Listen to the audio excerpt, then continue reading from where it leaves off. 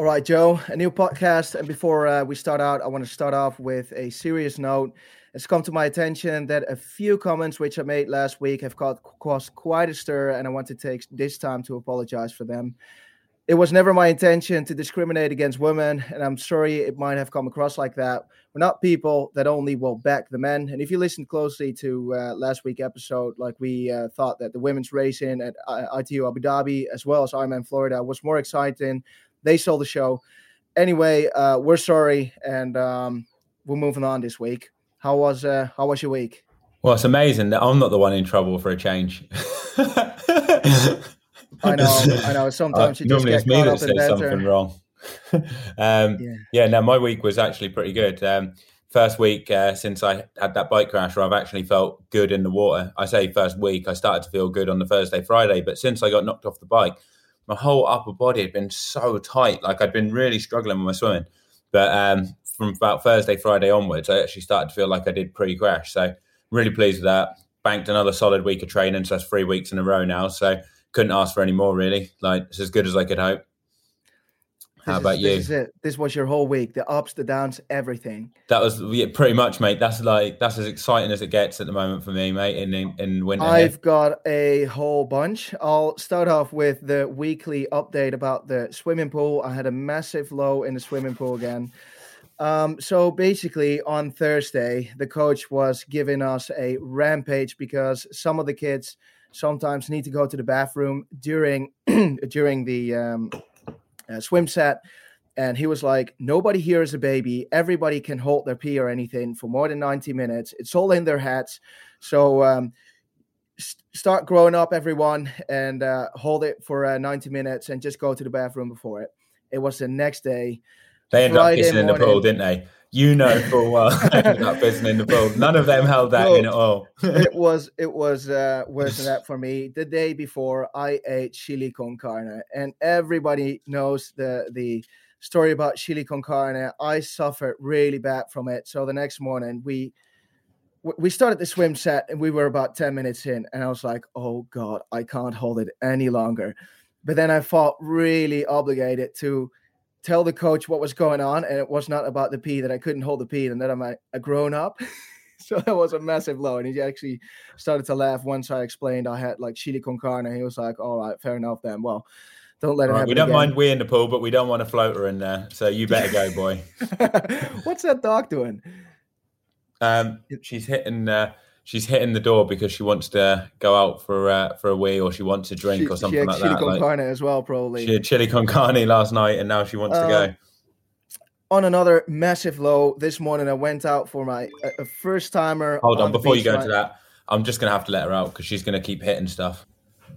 That was disgusting. She just went for a really runny shit. So she actually had chili con carne as well. Definitely had chili con carne. That was horrible. All right. Well, were you glad I saw that dog in the background then? Yeah. Could you see? What did you see her doing? I saw her like knocking on the door, like, really? Yeah. That's what hey, coach, I need to go. Yeah, she rules the That roost, was mate, literally me at the pool.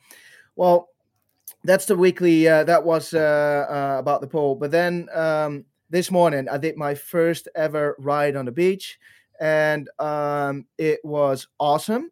But then I had a nearly death experience twice. The first time being a pack of horses coming at us with like 400 k's an hour. And they were like running up in front of us and then like closing in on us. It was dead scary. Like I thought I was going to die. And they then ran past us. It was super scary. And there were a couple of suicide Jack Russells. Everybody knows these little dogs. They have their own opinion. They don't care if an owner tells them off, like, get here, you little fella.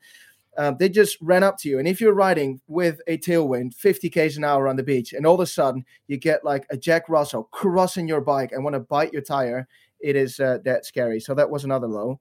I had a low of the week, actually. Really?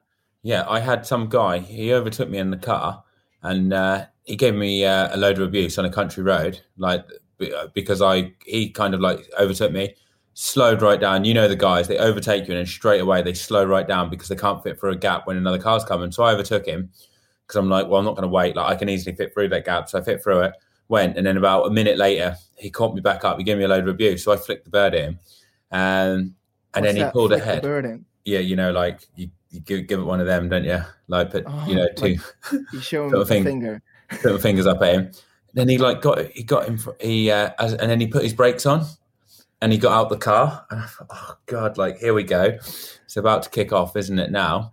And normally when they do it, they're quite small, aren't they? The people, they get out of the car, and this guy got out of the car and he was bloody huge. He was like 6'3" and stacked. And I thought, oh Jesus, like I've picked on the wrong guy here. Nothing really happened of it, but it got me thinking. Imagine if they did that to Paul Felder. Do you know him? He's a UFC fighter. Yeah, like I've seen him around.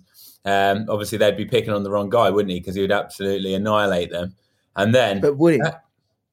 He'd have annihilated this guy. This guy was probably big, but he was probably. I've seen the guys in the gym; they look big, but when you actually see them do the weights, they're weak as piss. Like some of them look way bigger than what they are. They're not actually as strong as what you think. I didn't want to find out though how strong this guy was, but it did get me thinking. Imagine if they did UFC for pro triathletes in the off season. Who would you want to go up against, and who do you think would be a beast at it? Oh, I would think that Lionel would be an absolute beast at it because he's like a pit bull. Lionel just wants to hurt people, doesn't he? When he's in a race, he would never let go. So basically, you're now asking me to call somebody a wimp. Like Lionel would be pleased if triathlon was made a contact sport, so he could throw a few punches in the swim. I think. I think it would be. I would definitely then take on you because I know that would be an easy win in a UFC fight. Lionel against Cam Worth. Cam giving him a load of stick on like social media, and then Lionel being able to have his own back in a match. That would be a good one. But I'll tell you who I think would be the fiercest matchup of them all. All right, Ellie Salthouse, Holly Lawrence. History between the two. I think that would be fierce. Oh my God, mate, those two would be at it. Have you seen the bit in the Collins Cup where they're swimming next to each other and they're hitting each other? Do you know where that all started from? No. So apparently in Nice at the World Championships, Holly was going up the hill and Ellie Salthouse overtook her and then cut in. So it was less than 10 meters in front of Holly. And Holly was like, whoa, what are you doing? And then Ellie, I think, got a drafting penalty. And then, had a mechanical. She had a mechanical just after that. And then Holly went past her and said, calm as a bitch. And then it's all like stemmed from there. And obviously they're really close rivals, aren't they, in races? They're pretty, when they race each other, they're neck and neck. But if you haven't seen it, guys, check out the Instagram and we'll post up the video of those two at the Collins Cup. And you can see they're like clattering arms and everything, like for the whole time round. Will be a sport within a sport. A UFC fight in a swim. Exactly. Unfortunately, in that race, though, Holly crashed at a roundabout, which stopped the battle. But it would have been hilarious if Ellie had gone past Holly when she crashed at the roundabout and said, calm as a bitch.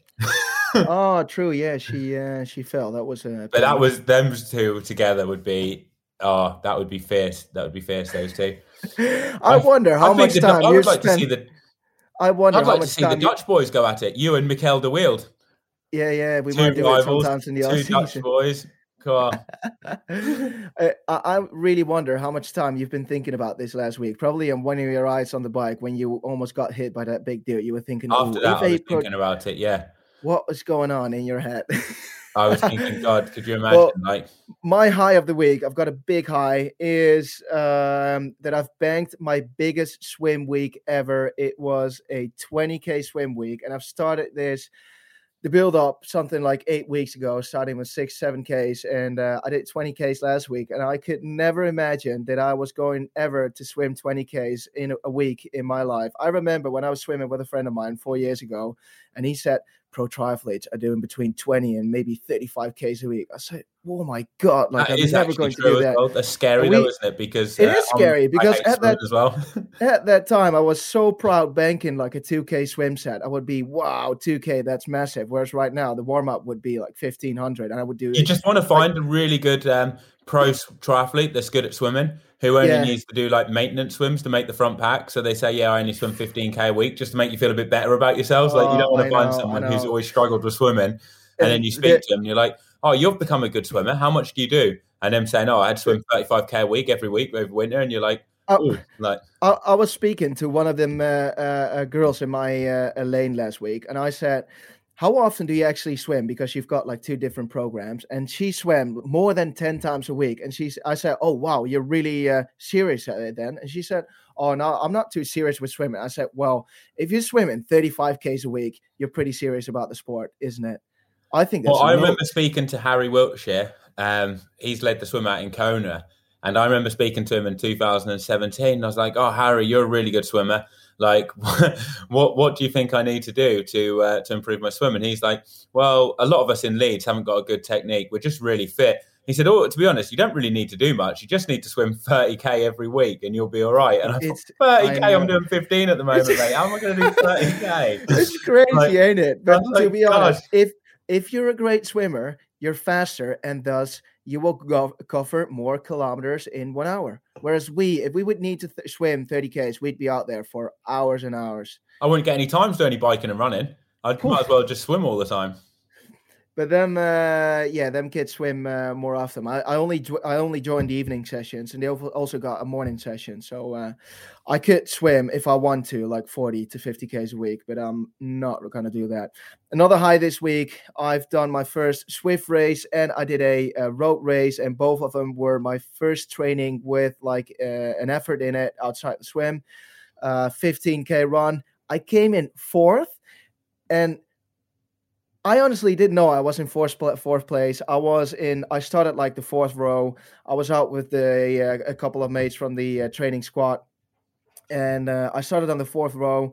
And basically, I overtook a couple of people, and then 10Ks in, I was running with 3 others. And basically, we were number 3, 4, and 5. And I thought we were something like 8, 9, or 10 or whatever. And then one of the guys with 4Ks to go, one of them faded. And then with 4Ks to go, the other like speeded up a little bit, but not too much, but just like 5 seconds a kilometer. And I thought like, oh, I'm not really going to go with it. I just want to get through this, just ride steady, 15Ks, 3:45K pace. I'm already really happy if I've done this. It's a great effort. I came over the finish line, and then the guy said 4th place. I was like, 4th place? If I knew I was going for a podium, I would definitely went deep in it and like try to like drop in. So basically, your inner chimp let it go for you.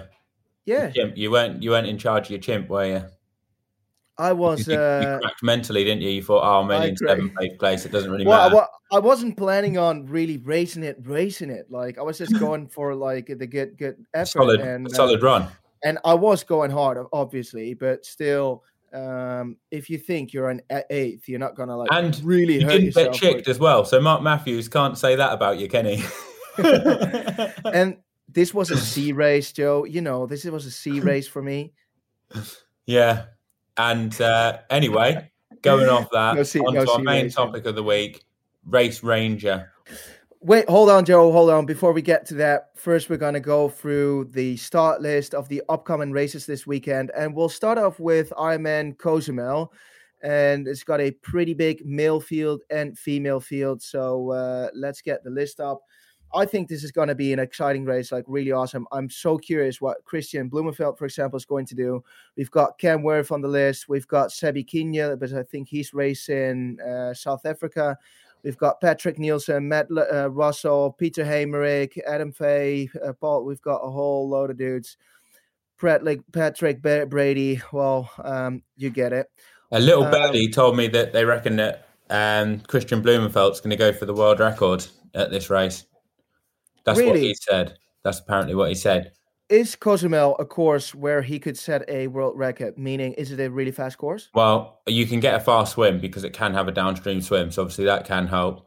I think the bike course is flat, but obviously it can be hot and humid. But you could do a fast bike. But then again, it depends on the wind because I guess it's an island. So if you get strong winds, it's not going to be very quick.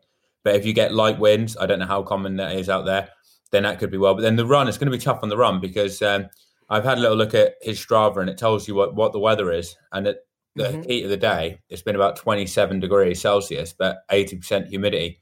And it says it feels like 31. So I think that's going to affect the run quite a bit because that's hot and humid conditions. So I don't think it is a world record kind of course, but who knows? One thing I will say is I think that he's going to feel the effects of what he's done in training on race day. That might come back to bite me thinking that, but I looked and saw that he did a 40k run, I think, yesterday, which is Sunday, so a week out from the race in the heat of the day.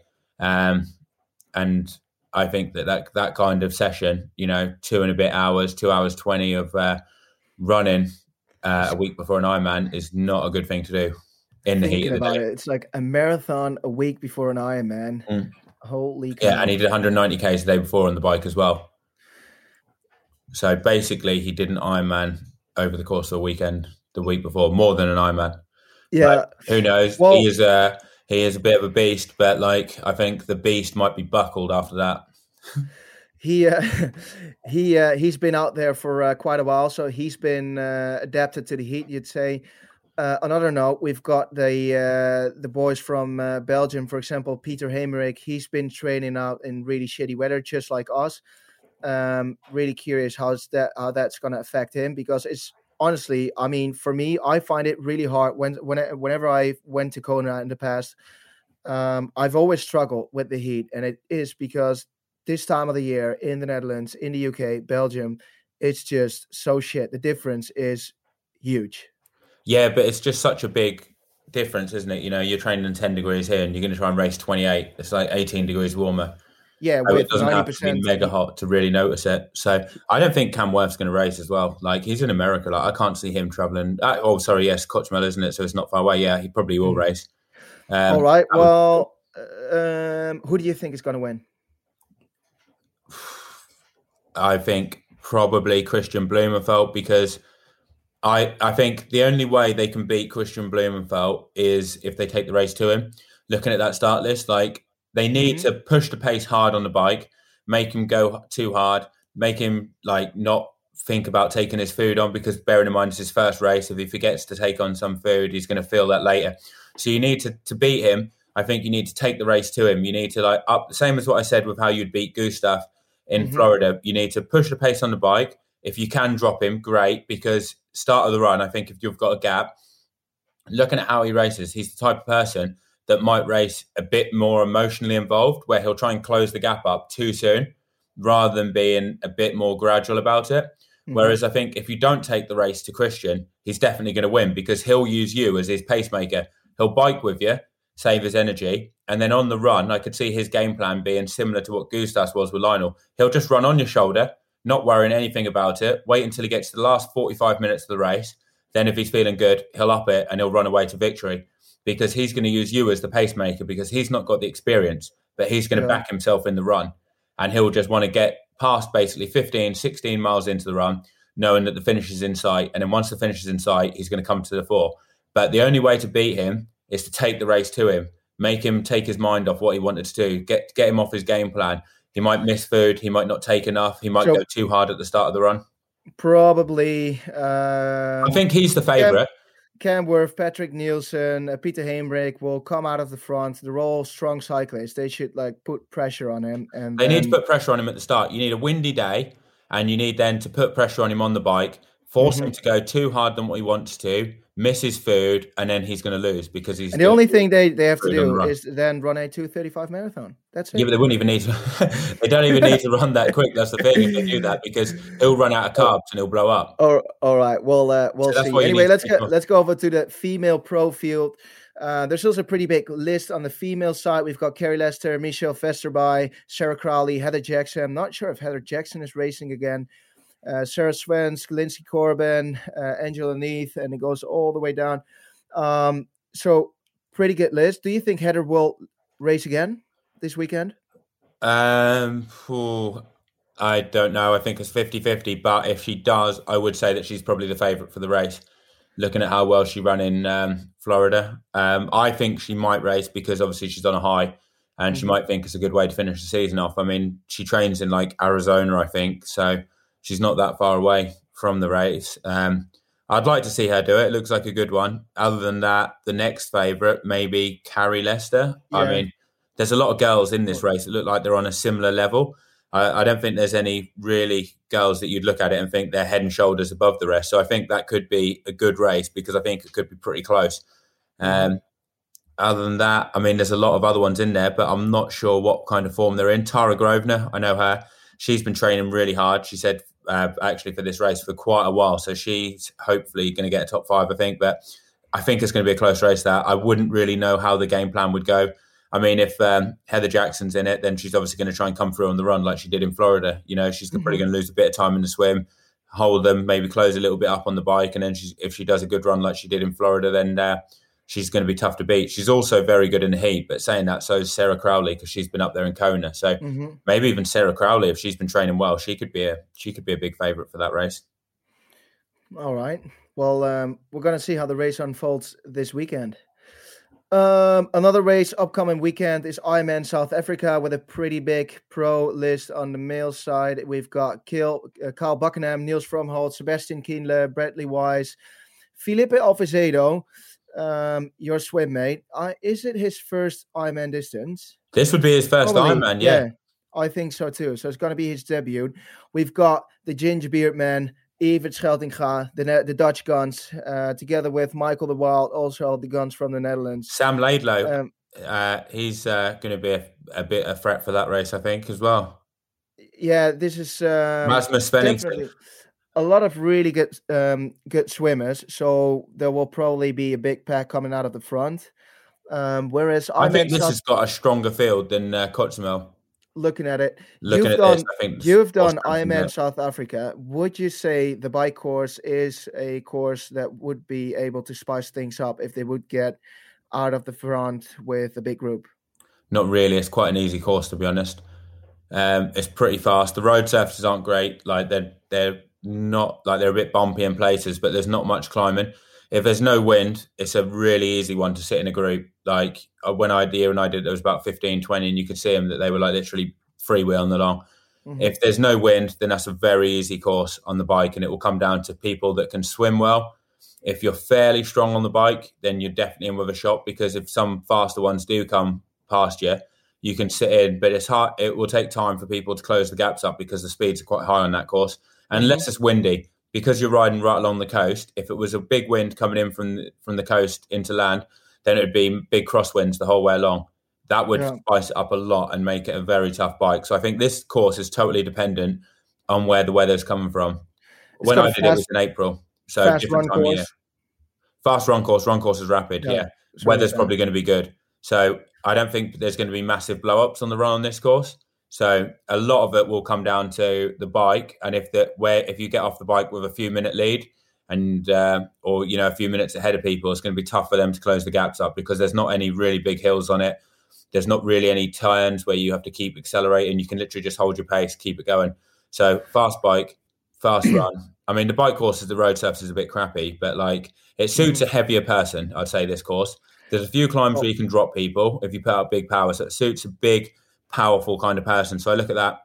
So you Rasmus Svenningsen, he's been putting out some big power in races. I saw he averaged like 340 watts at Austria or something. I saw his power file today.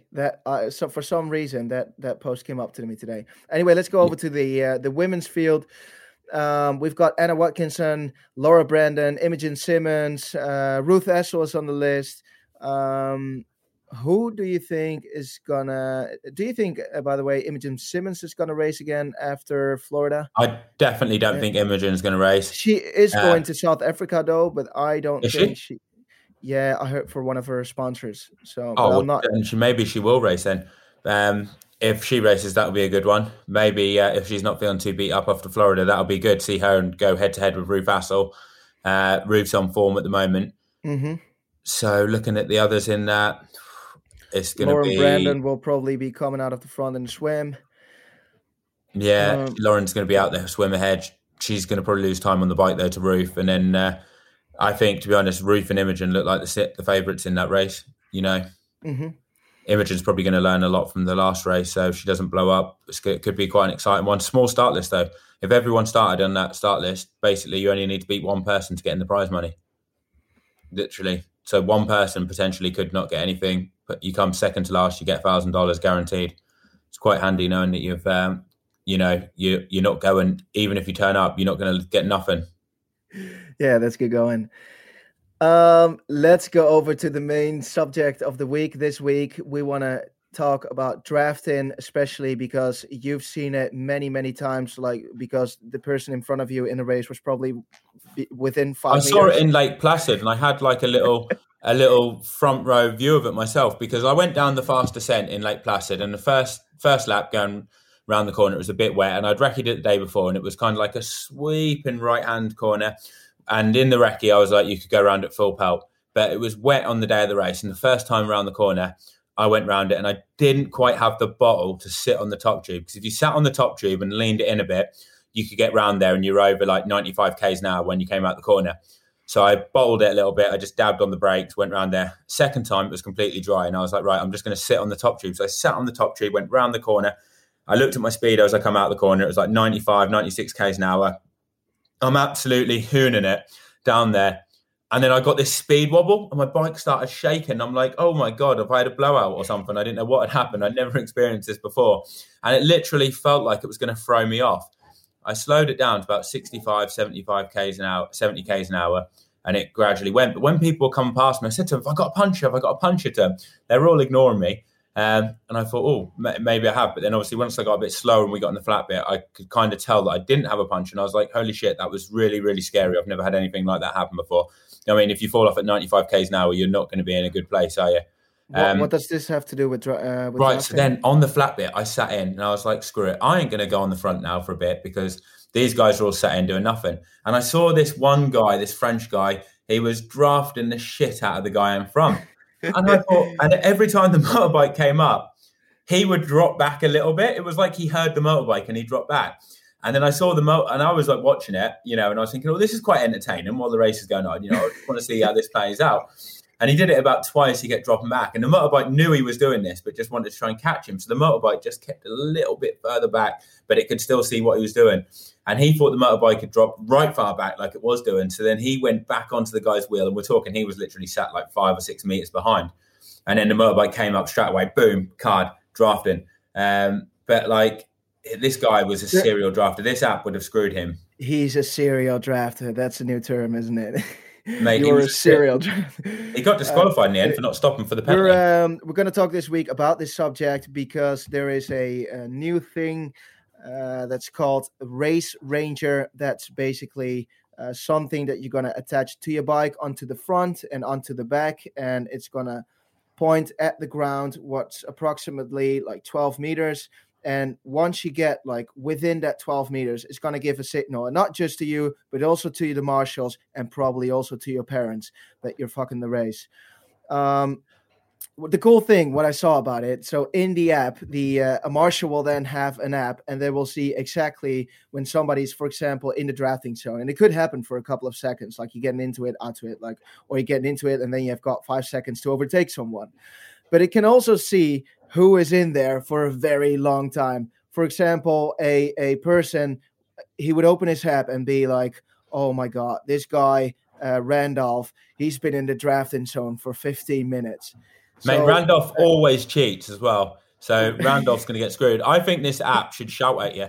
Like, it should have audio. Like, because if you get close, it just flashes, doesn't it, a certain color. So know, oh, I'm getting a bit close. But what it should also do is if you go within, like, say you go a bit close and you're there for 10 seconds, because at the end of the day, if a motorbike's not there, people might push it. It should have audio, and it should keep saying, cheating bastard, bastard. He's a cheater. Like, he's a cheater. Your mom isn't proud. And also that you've got a big screen where all the public is at. So once you start the run course, the whole crowd will shout as well, you're a cheating bastard. Yeah. It needs to have audio telling you that you're a cheater. And also, this is great for the keeping the athletes back. But then there's also a big elephant in the room, and that is the media vehicles. So like a lot of the races now, it's not just the fact that the group might be close, which obviously that's bad.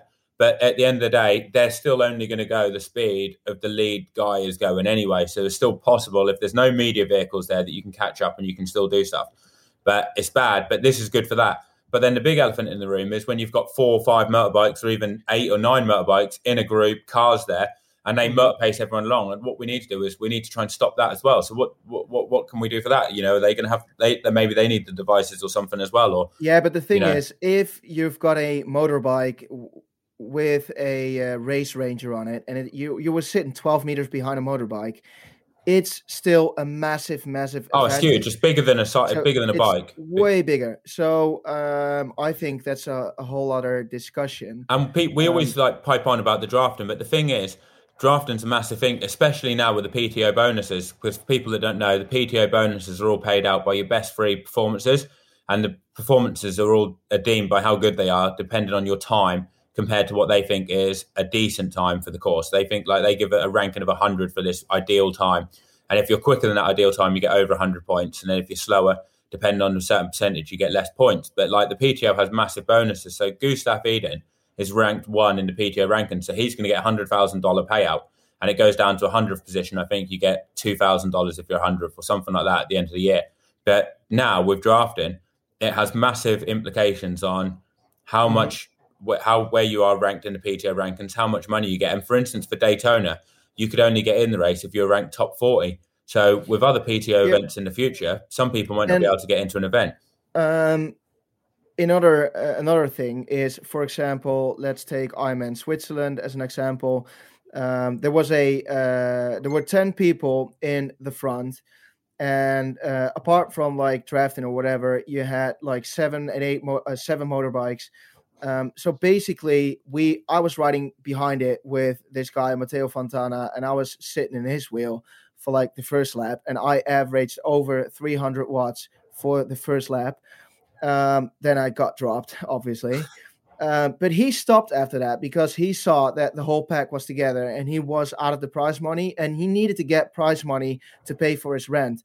And I think that should be one of the biggest things to keep racing fair, because you'll start the run. We started the run with more than like 15 minutes deficit. We lost over 15 minutes on the bike ride, and I averaged 280 watts, 88. And not the same, mate. Aero is everything. Yeah, aero is everything and all that kind of bollocks. But I would like people like you would definitely be like you've shown over every race that you're a strong cyclist. But there's also people that blow up. So if you cook out 10 people, and if they need to ride at their own pace, it is statistics that people just fade or drop, and it didn't happen if you can just sit in. So I think it was really easy to sit in when they're there. Yeah, it will just make racing just really fair, and you wouldn't be mentally worrying about the fact that somebody might be drafting or not, because that's also something that you could be worrying about during the race. Not just professionals, age groupers as well. Well, I would say very fanatic age groupers would worry about it. The question is though, do you also think we should have these devices for age groupers? Well, I think top age groupers, yes. But would you think if you're doing a 16-hour Ironman, would you be wanted to bother with getting a device and stay in the 12-meter drafting zone? Like, probably... Oh, no, you couldn't care if you were like an age grouper just going to finish. At the end of the day, it's all about just getting around. And you want to kind of build up that camaraderie. And I've seen some of them riding next to other people anyway, to push themselves, to get themselves through it. So I don't think it matters. But I think maybe if you're going for Kona, then you obviously have to have one. You'd say to people like you can only go to Kona if you use this on your bike, and I guess maybe you pay a tenner for it and you get the money back if you hand the chip back and you don't nick it or whatever. Mm-hmm. Yeah, definitely. Yeah. So you can't wait to get the device installed on your bicycle? I think it's a great idea. Really looking forward to it, and I think it's going to be a game changer for drafting.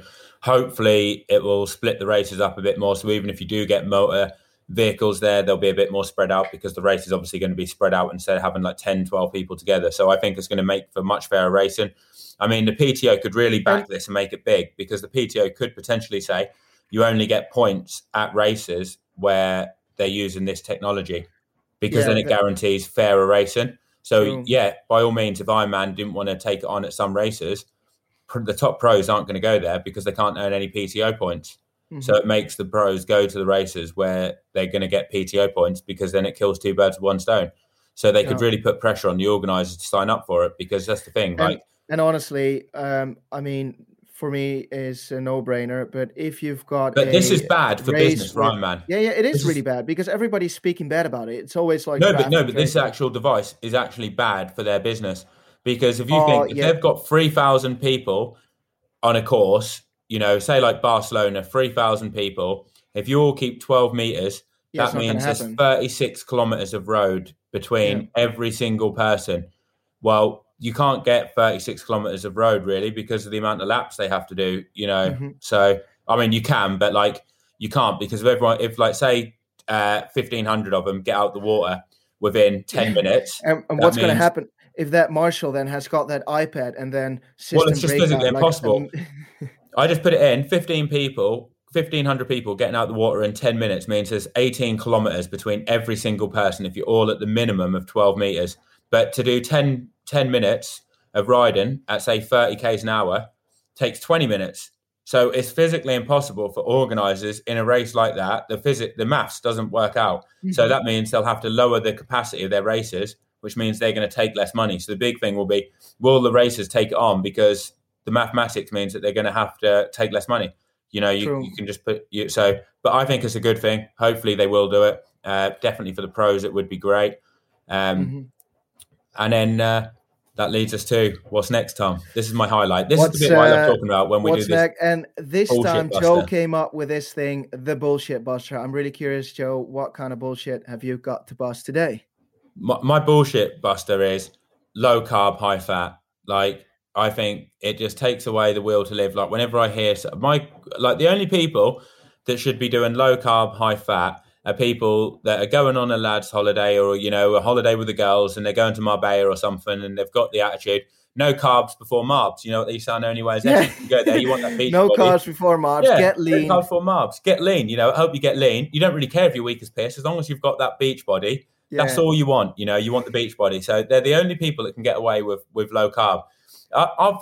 Occasionally I've had a low carb meal because my girlfriend's done it a few times to try and lose some weight, and she's had some good results with it. But oh my God, I feel like I've been hit by a bus the next day when I wake up. I'm like a cripple of a man. Maybe then you should get through it.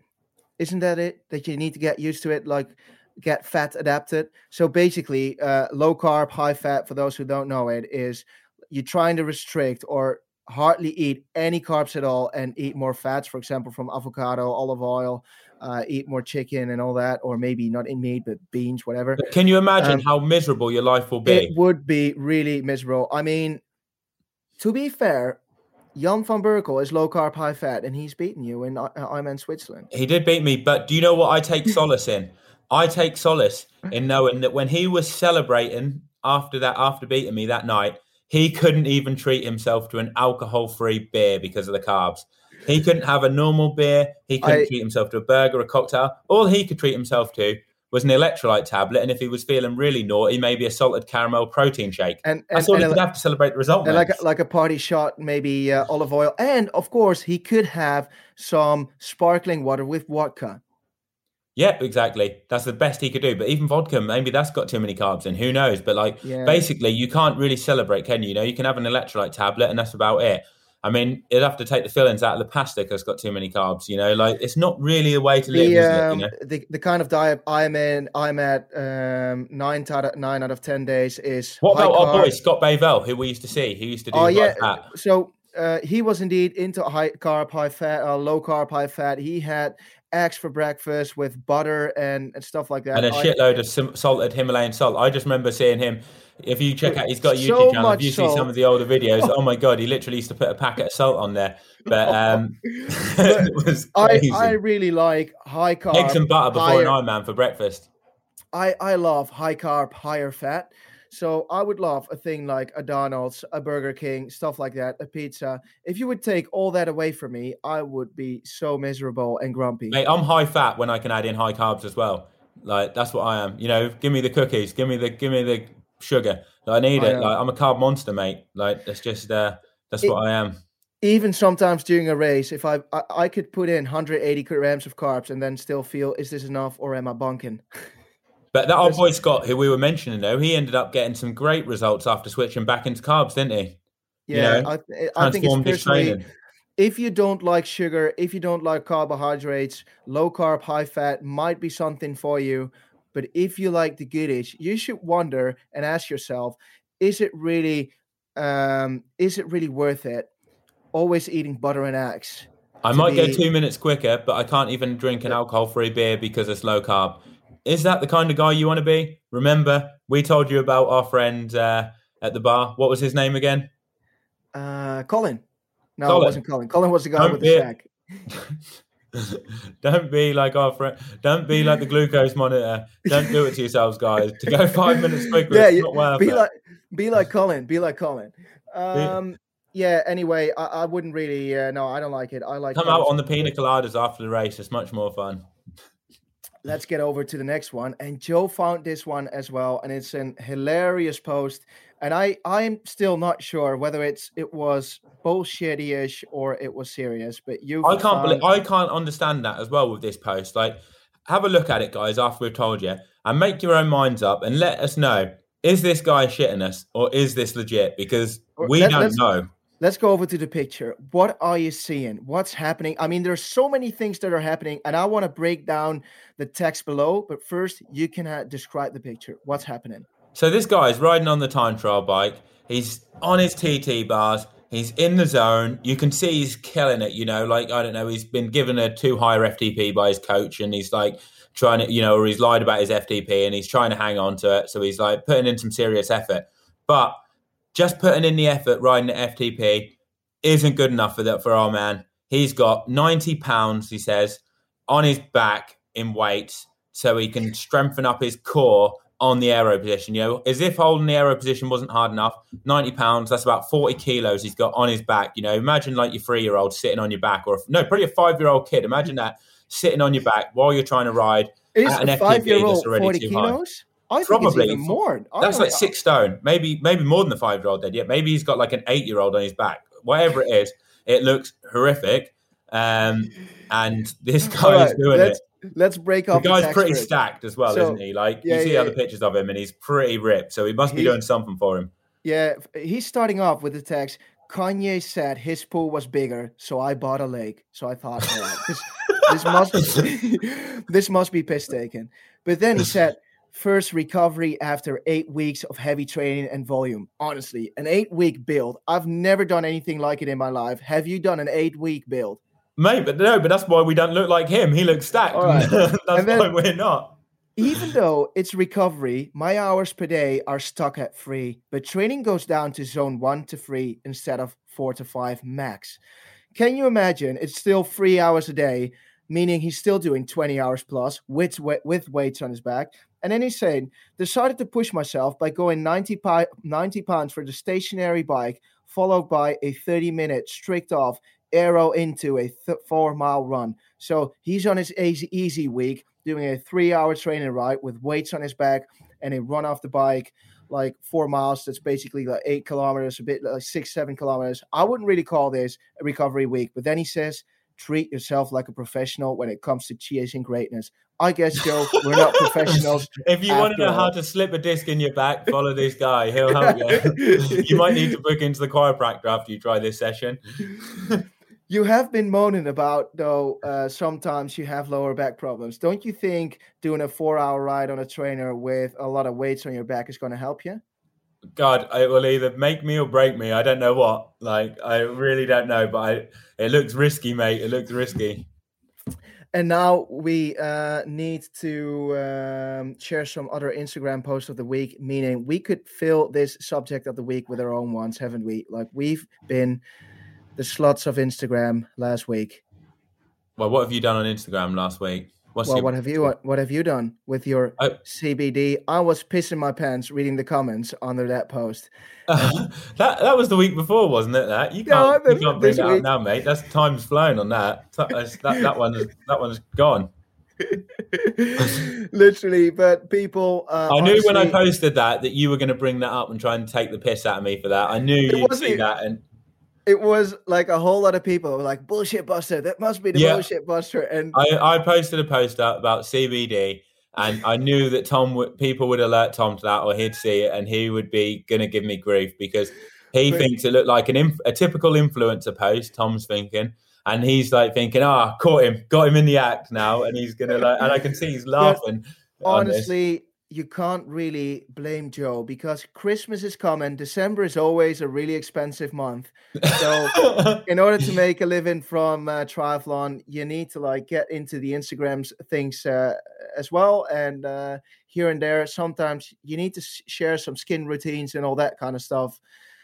Yeah, got to share your skin routines, mate. I could get some nice protective moisturiser from you from Man Cave as well. All right, I'll take it into that one up as well. I'll take it into the account. Thanks for chatting, Joe, and we'll be seeing each other next week. Cheers. See ya. Thanks for listening. Bye-bye.